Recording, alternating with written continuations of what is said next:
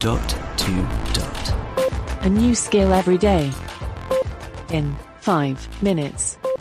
Hi everybody, this is Tiffany Horn, used to be Tiffany Black, at One Modern Monster on Twitter.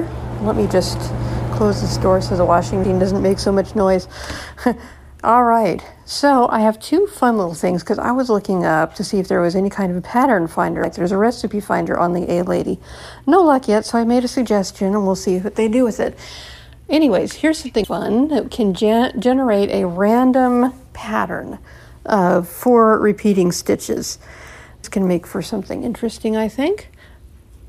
Open Knitting Boss. Here's your pattern. Purl, purl, purl, purl. Well, that's dull. You can do better than that, can't you? Open Knitting Boss. Here's your pattern. Purl, purl, knit, purl. Well, that was more interesting. Open Knitting Boss.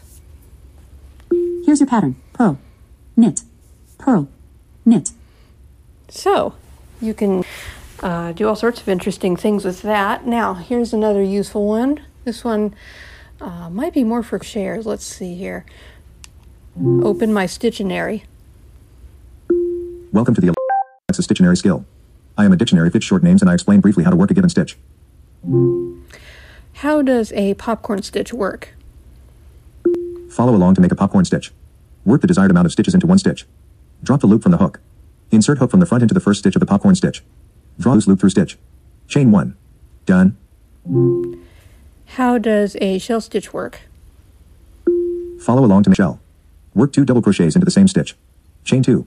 Work 2 double crochets into the same stitch as the first 2 double crochets. Done. Stop.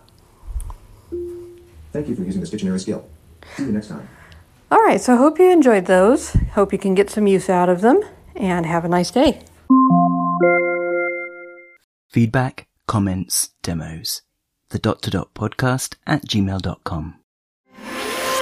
Briefcast.fm